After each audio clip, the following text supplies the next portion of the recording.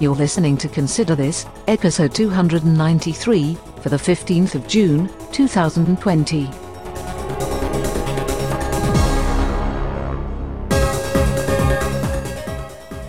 Good morning, good afternoon, good evening.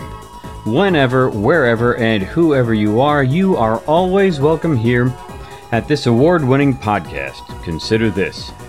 I'm Doug Payton, here to bring you my conservative commentary in what is usually 10 minutes or less. Regular listeners will hear that and pick up on the fact that this episode is going to break that time limit. Hey, it's my 8th anniversary as a podcast, so I get to break the rules. I have another listener with a quick reflection on what the pandemic has done to his family. Then I want to talk about the George Floyd incident, the protests and riots that resulted from his death, and how to go forward from here. That's coming up. Now that I have a Consider This Facebook group and a page, keeping up with who's joining what and whether someone who joined the group is just someone who already liked the page might get a little bit weird for a while here. In the meantime, I'd like to welcome Roger Ridenour to the group and Sue Blake to the page. And Sue, I'd like to suggest you join the group, because anyone can post there for all to see and comment on. Some good discussion going on there.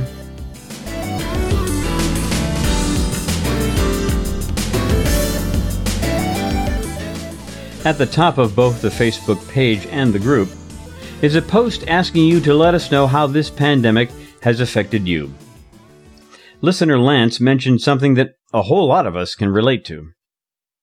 Quote, "My son was a high school senior this year.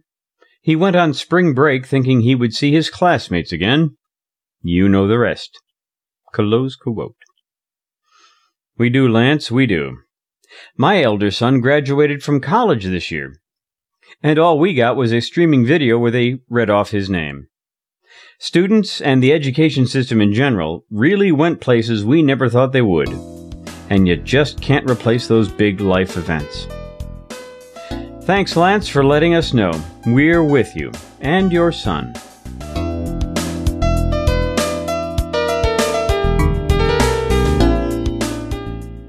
The multiple coroner reports may have been technically correct, but the real cause of death of George Floyd was police brutality, plain and simple. And the thing is, everybody recognizes that. Those on the same page regarding this include Rush Limbaugh and Rachel Maddow, Sean Hannity and Don Lemon, Fox News and MSNBC, Ted Cruz and Nancy Pelosi, and politicians on both sides of the aisle.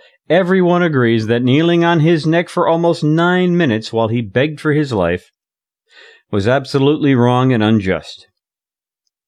And I would wager that there is the same agreement with protesters who were fed up with this and made their many voices heard to the government and the media.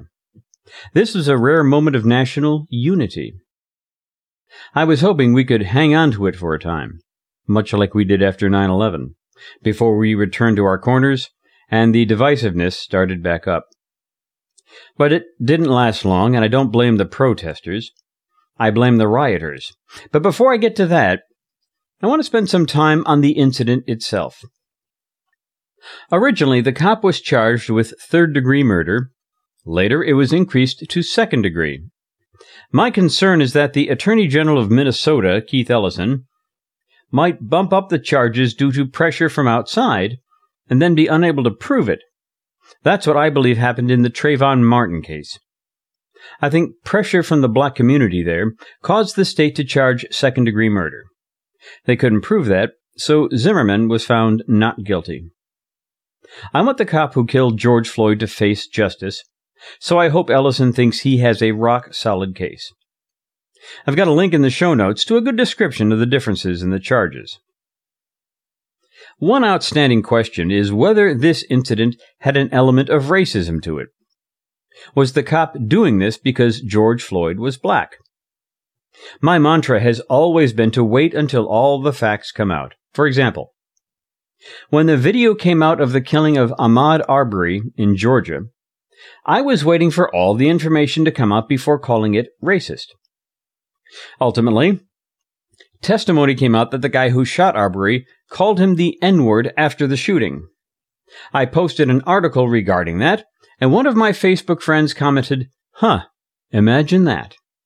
Now, I know that friend pretty well, and that was his polite way of saying, "Told you so." But I just think that assuming racism of every shooting of a black man by a white man is an unwarranted prejudgment.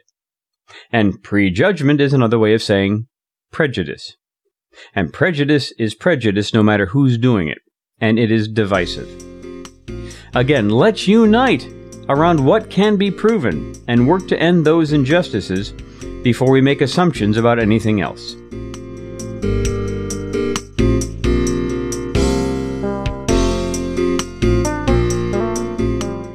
Getting back to the rioters, if we can agree that a minority of the protesters were rioting, I think we can also agree that a minority of the cops are bad cops. Now, if you're going to say that there's systemic racism in the police force because of a minority of bad cops, then can I say there's a systemic tendency towards violence among the protesters? Apples and oranges, you say?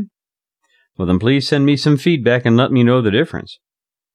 For the record, I don't believe there is a tendency toward violence in the protesters. I just think people with other agendas like to co-op a valid protest. Before I get to systemic racism, I have an observation and a question. I've heard a number of my Facebook friends, white and black, express, if not outright approval, then at least some dismissal of the looting and destruction that has gone on. After all, they say, buildings can be replaced, but a man's life cannot. That's true as far as the literal meaning of the phrase, but those buildings are more than just bricks and mortar. For some, it's the job they had at Walmart being put on hold, as well as their paycheck, until the building is rebuilt. For some, it's their own business for which they couldn't afford insurance for civil unrest, and now they have nothing. For some, it was brand new low-cost housing that was going to be a fresh start for them, but rioters burned it to the ground. And aside from the buildings, for some, what was taken was their lives, literally. More than 20 people have died in these riots, but hey, buildings can be rebuilt. That's the observation, and here's the question. This all came from the death of one man by police brutality and the deaths of many others by the same means. But this particular death was so egregious that it brought the problem of police brutality to the forefront and the dismissal of some of the rioting. Blacks in particular have been pressing this issue for a long time without getting the results they thought were just, and this rioting was a result of this injustice. I will say that the family and friends of George Floyd spoke out against all of that rioting. There's a link in the show notes to examples of some of the leftist media also giving something of a dismissive and understanding tone to the riots. So this is the question. Would anyone who is the slightest bit dismissive of these riots have the same view if pro-lifers started rioting and burning down abortion clinics? If it's understandable that some people would destroy property over the death of hundreds over the years, wouldn't it be even more understandable for those protesting the killings of 1 million children every year? My answer is that it's completely wrong in both cases. That's a consistency that is sorely lacking these days.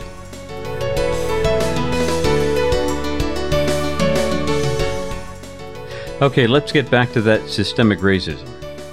One of the culprits in hiding what happens are police unions.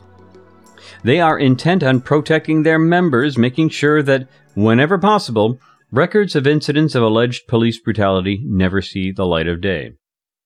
If there's systemic racism, unions are keeping us from finding out. Those police units may need to be defunded, and that's a term I'm going to get back to. And where would this systemic racism be coming from? Well, consider that those police unions are friends of Democrats, but that's not where it stops.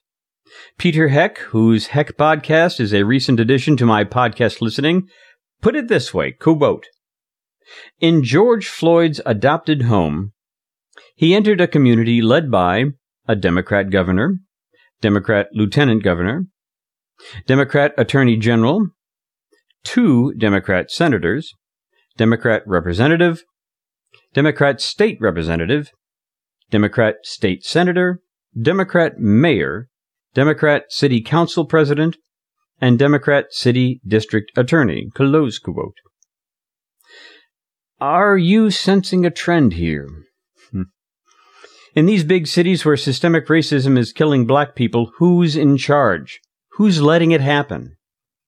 I've been saying for longer than Trump has that a change of leadership could very likely be what these cities need, and not just new people with the same old ideas. Democrats have been running these cities for 20, 30, 50 years and more. So how about real change? If their policies were going to remove racism, eradicate poverty, and build a fair economy for all, is 50 years long enough to do that? Is it long enough to even show some progress? If not, voters in those cities have been betting on the wrong horse for a generation or 3. My advice is to change the horse, not just the jockey.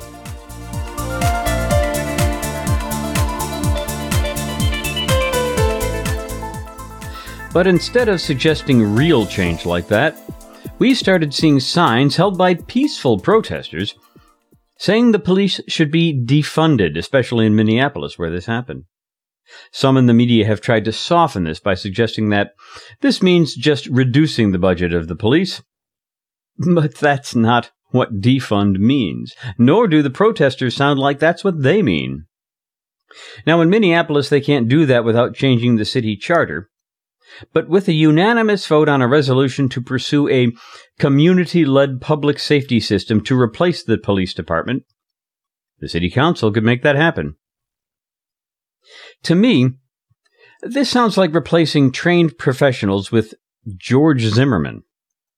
And remember, you can't have guns, only the police can, and also defund the police.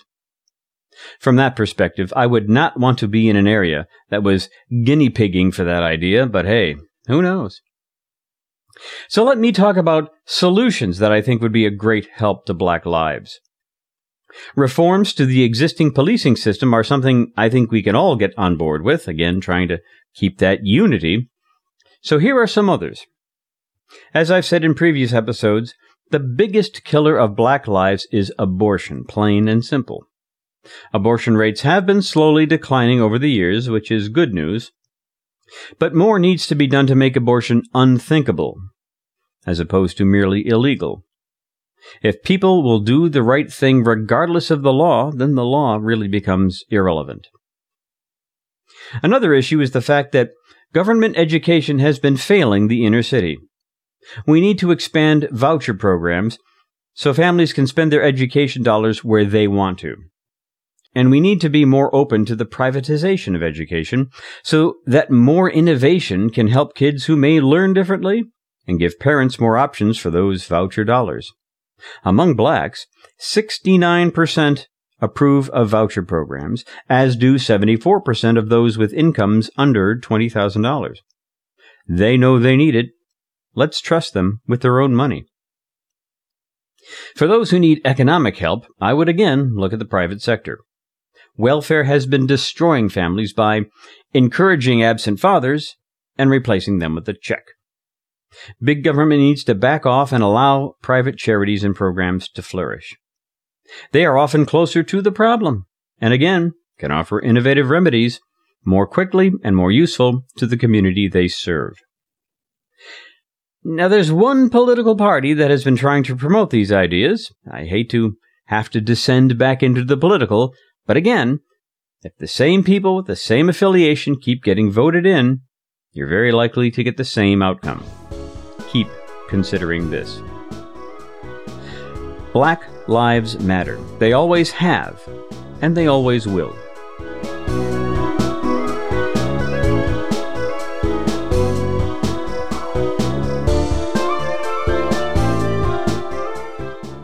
In closing, I want to read a post by a Facebook friend of mine named Danny.